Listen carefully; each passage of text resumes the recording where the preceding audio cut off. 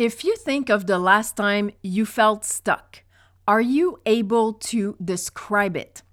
Being stuck is definitely a shadow side of ADHD and one that can last a very long time if we hop on a train of negative thinking.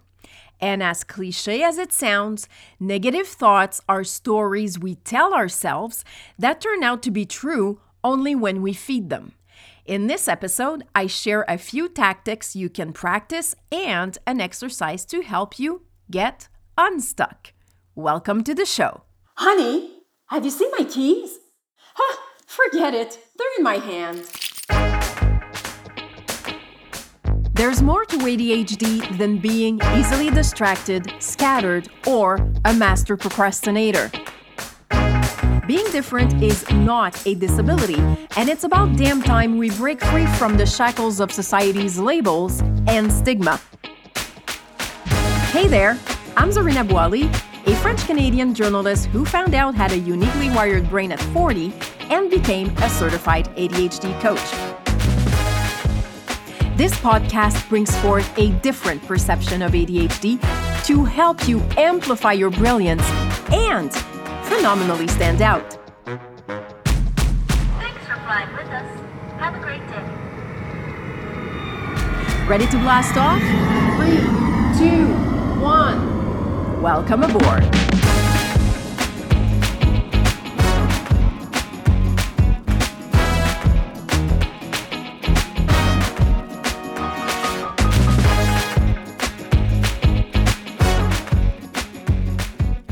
Most adults with ADHD agree that being stuck is an uncomfortable feeling. A number of triggers can explain why getting started or moving forward is so difficult.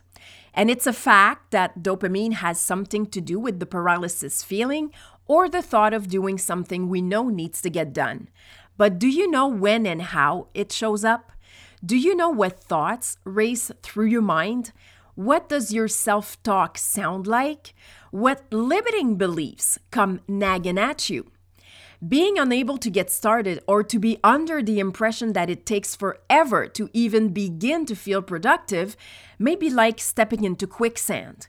You try to get out of it and do eventually, but by the time it happens, the damage is already done because thoughts such as these ones kick in. There must be something wrong with me. I can't do this. I'm such a failure. I never do anything right. I'm not good enough. Before you know it, self-criticism has taken over. Thoughts and limiting beliefs are powerful. They come from the stories we tell ourselves and think of as true and that we've been repeating since childhood countless times. Thoughts generate emotions, which in turn determine our actions. Repeated actions transform into habits, and our habits make up our identity or how we perceive ourselves. That's why affirmations and positive thinking alone don't work. The most important and first thing you need to do is to go deeper to find the root of the limiting beliefs that are holding you back and create new ones that propel you. Our beliefs are a combination of concepts, thoughts, convictions, and opinions we've acquired or built up over the course of our lives. They filter the way we receive and respond to the world and also guide the way we behave. With ADHD, what we think and believe is also influenced by what others say about how we think and behave, do things in different ways, don't go unnoticed, interrupt or don't listen, are too sensitive, can't focus, get easily distracted, and scattered, etc., etc., etc. We end up thinking the BS of being too much or not enough is true, are convinced there's something wrong with us because if we've heard it so many times, why would it be otherwise? But when you allow yourself to step out of your belief systems, it actually puts you in a place of choice. When you get stuck on something that needs to be done today, a task for a project you are working on, or a goal you want to achieve, as a coach, I do many things, and one of them is to help you raise your awareness. So the question I want to ask you is, what does being stuck mean to you? Oftentimes, the first thing we do to better understand something or find answers is search the internet, and that's totally okay. But checking within ourselves to determine what information our inner wisdom holds is extremely important. What I've noticed is that sometimes when I get stuck, it's because I'm disconnected, out of alignment, and taking a moment to check in through a breathing exercise is very helpful. I close my eyes, put one hand on my heart and the other one on my abdomen, take a few deep breaths through the nose, and exhale through the mouth while staying focused on the air going in and out, nothing else. The paralysis feeling can also show up when my emotions are all over the place. It can also be when there's too much to do and I feel overwhelmed. Getting stuck in a rut is definitely a sign for me that something is off, and the way I can best describe it is me sitting in my car, ready to go, and the engine won't start. Being stuck to me also means feeling scattered. Knowing what being stuck means to you is important because it allows you to set your own parameters or point of reference. Of course, you can start with the general idea or definition of what it is, but make sure you find your own. If you learn to pay attention to those moments and observe what's going on, you'll be able to intercept your thoughts and limiting beliefs and better understand your feelings and emotions. You will eventually see the negative train of thoughts come from a distance, and you will be able to just watch it go by. Because you'll know that if you do hop on that train, you will only end up feeling worse about yourself.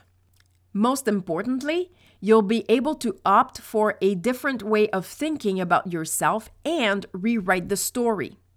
Now, it's not something that will happen overnight because the part of your brain who's there to protect you and keep you safe will do everything to make sure that you are. It took me a lot of practice, and I'm not saying that I never fall into the trap of negative thinking or tell myself the most ridiculous stories that seem so true at the beginning, because I do. And this episode was actually recorded just before the podcast launch.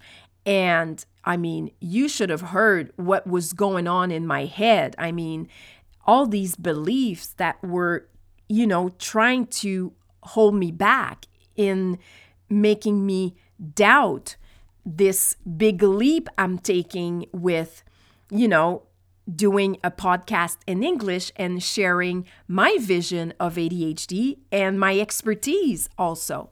When it happens, I take a step back to acknowledge whatever's there, do some thought filtering, and some belief questioning. Being the one that determines what gets in and what doesn't helps you build a stronger mindset. You might already know this, but the brain actually controls 98% of the body's functions, including your thoughts. It's an incredible machine. Every second, it processes an impressive load of information at the average speed of 400 kilometers an hour or 250 miles per hour. Every day, you think about 60 to 70,000 thoughts, and 90% are the same as the day before. That's a whole lot of thoughts for the average person. But when you live with ADHD, you also have a restless mind and are bombarded with a gazillion ideas. The ADHD brain also makes things appear a lot worse than they are or blows them out of proportion. Another way getting stuck can manifest is through rumination. I'm sure you've experienced this before, where you replayed a situation in your head after blurting something out to someone that came out totally wrong, and you regret it because you think you've hurt their feelings. The story you're telling yourself only makes you feel more guilt and regrets, and you can't seem to be able to shift out of it. And if you do, it sticks at the back of your mind, impacting your ability to move forward. Knowing that we can ruminate over a thought for long periods of time, it's also important to know that negative thinking affects mood, behavior, and can lead to anxiety. I mean, think about it. How is it possible to concentrate, stay focused, and be productive if the mind is bouncing from one negative thought to another or is stuck in the loop of negativity?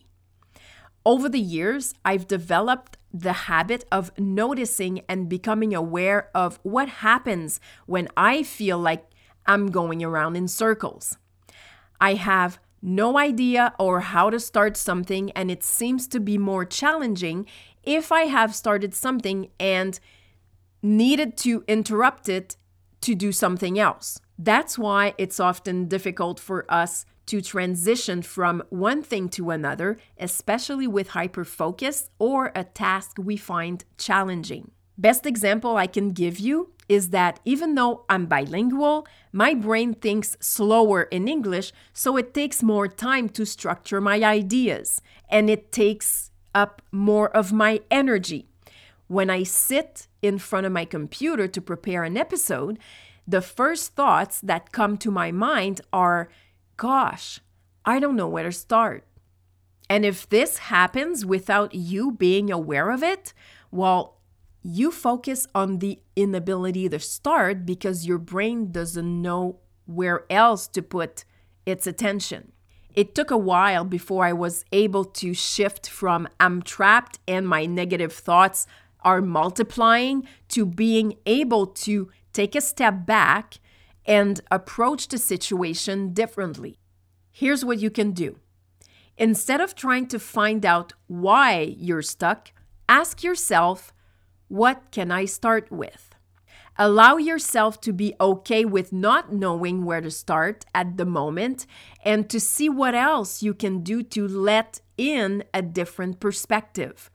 Shifting your attention on what you can do opens up possibilities. It also creates a shift in your energy. Dr. David R. Hawkins, author of Power versus Force, The Hidden Determinants of Human Behavior, conducted over 250,000 calibrations during 20 years of research to define a spectrum of values, attitudes, and emotions that correspond to levels of consciousness, and did that using muscle testing. Being human means we have an ego, and the map or scale of consciousness of Dr. Hawkins portrays the different levels in which the ego manifests and operates at. Each level of the scale has an energy field or vibration, an emotion that predominates, and a specific way of seeing life. For example, the lowest level of consciousness on the scale is shame. The vibration is 20, and the predominant emotional state is humiliation. View of life is miserable and holds the feeling of something being wrong with you at the core level. Higher on the scale is optimism, with an energy field of 310 and the level of seeing the potential within challenges. Self-discipline starts to form and complaints starts to fall away. The scale gives a better understanding and some perspective on what happens when we feel emotions with a lower frequency. If negative thoughts show up when you're stuck, your energy drops. That's why asking, what can I start with instead of why am I stuck can make a big difference. And there's no need to worry, get overwhelmed, or anxious if you ask the question and you don't have an answer. As I often say, it's a matter of practicing, staying open and curious about what will show up for you. Sometimes I do that by taking the time to pause and identify what I need or what can help. I pick 2 or 3 of my favorite songs and have a dance party to help spark my inspiration. Other times, I find it helpful to get away from my desk for a few minutes to create headspace. Instead of putting pressure on myself, I look for ways to change my thoughts so it's easier to reassemble them so they benefit me.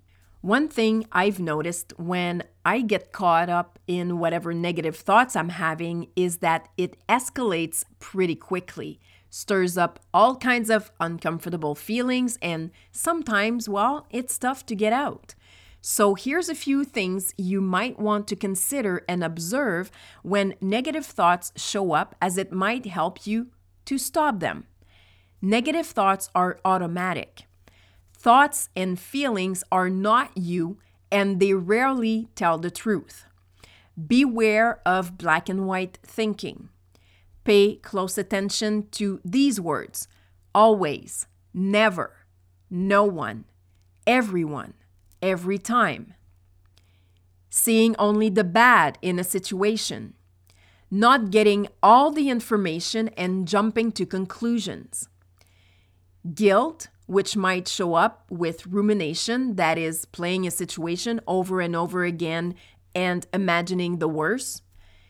Negative self-talk or labeling, like idiot, stupid. Not questioning your thoughts.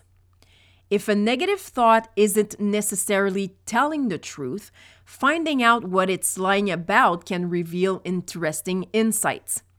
Let's say you're telling yourself, I always need more time to complete a project or a task that requires a lot of focus and attention because I get easily drained, so I'll never be able to meet the deadline for this one. How is this thought lying to you? Answers that come up may be, that couldn't be further from the truth. I don't always need more time and miss deadlines. Yes, it happened before, but it doesn't mean it's going to be this way every time. Needing more time doesn't make me incompetent. This situation appears a lot worse than it actually is. Here's some great coaching questions you can play with. How is this thought serving me? What positive thought can I replace it with? What would happen if I didn't listen to or believe this thought? How can I see this situation in a different light? What options are available to me? These questions are great because they help you better understand the impacts ADHD and negative thoughts have on your state of being. Allowing yourself to take a step back, be curious, like I mentioned, about what's going on, and practice redirecting your thoughts will help you preserve your energy instead of feeling mentally and emotionally drained. According to Dr. Joe Dispenza, author, scientist, researcher who specializes in neurology, brain science, and memory formation, if you're thinking the same thoughts as the day before, 90% of the time, you're demonstrating the same behaviors 90% of the time.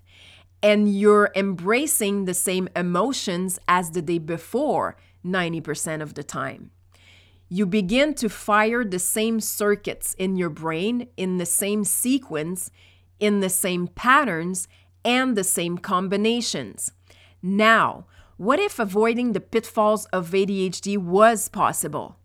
By deconditioning and unlearning what our parents, society, and education taught us, what we know or think we know about ourselves or our uniquely wired brain.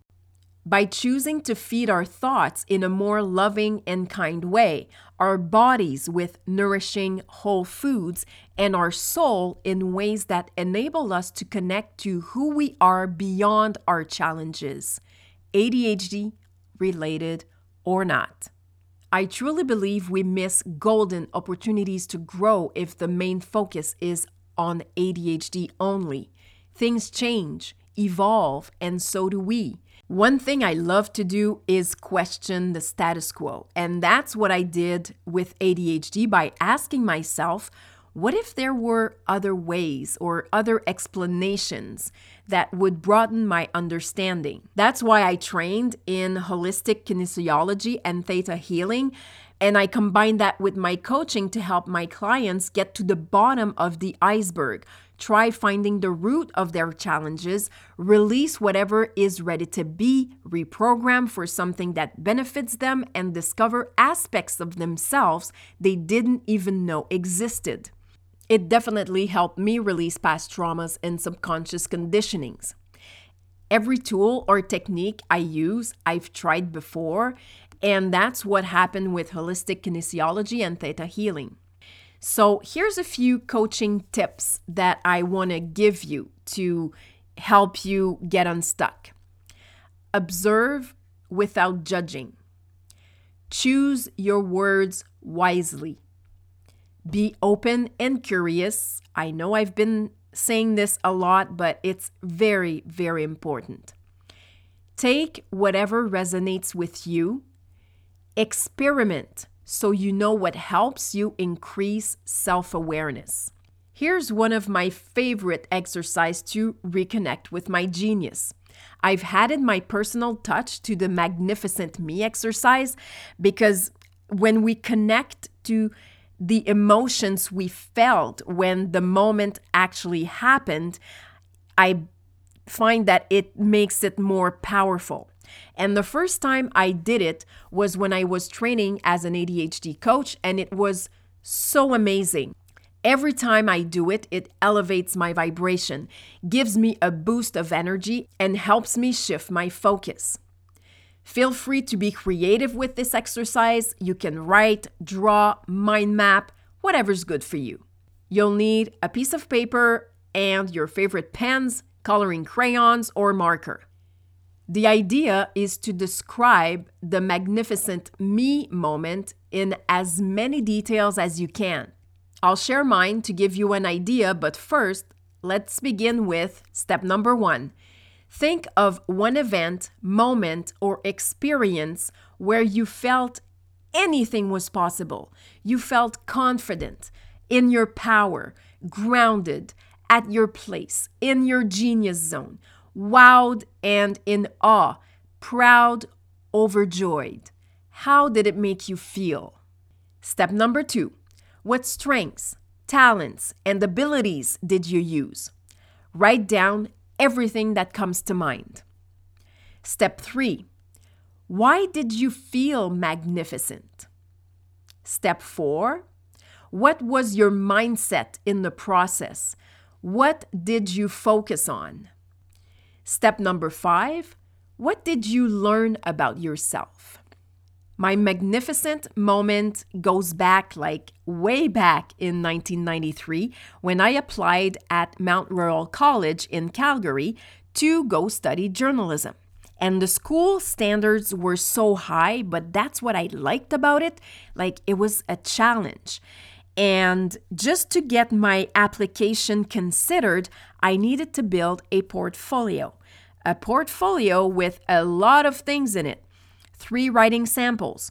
I needed to complete 3 questionnaires, write a letter, and I did all my education in French, so I had nothing written in English. But I sat down and I used my creativity. I tapped into my creativity so much. I chose 3 different styles. And I remember writing this piece about the hockey player John Cordick who had died of an overdose.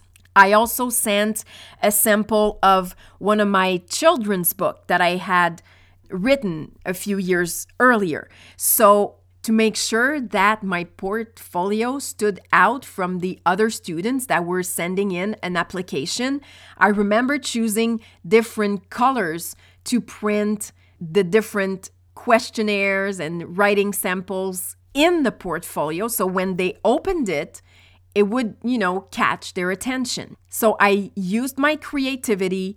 I used my determination. I used this will because I wanted to become a journalist. That's what I wanted to do. And it's the school I wanted to go to. That's where I wanted to go and nowhere else.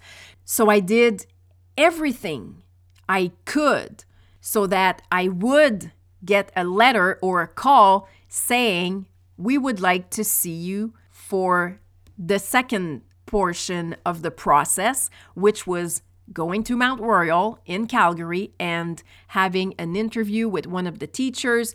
I mean, there were so many steps before I got the letter saying, we're glad to announce and tell you that you've been admitted in the journalism program for the fall of 1993. I mean, so that's where I go back to when I have a shit day or things are just difficult, or I have these negative beliefs that are just, fusing from everywhere. I hope you have a lot of fun doing this exercise, and feel free to share your magnificent me moment with me. If you have questions, I've dropped my email in the show notes of this episode, or you can leave it in the comments and I will gladly answer it. Remember that 90% of your thoughts are the same as the ones you had yesterday, and that you can start changing them now.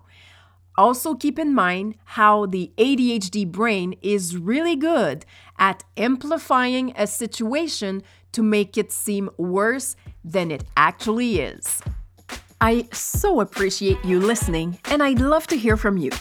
If this episode resonated with you, let me know what valuable insight you're taking away and how you can implement it right now. Don't hesitate to leave a review on your favorite platform and share on social media. Until next time on Phenomenally ADHD, own your genius because you rock just the way you are.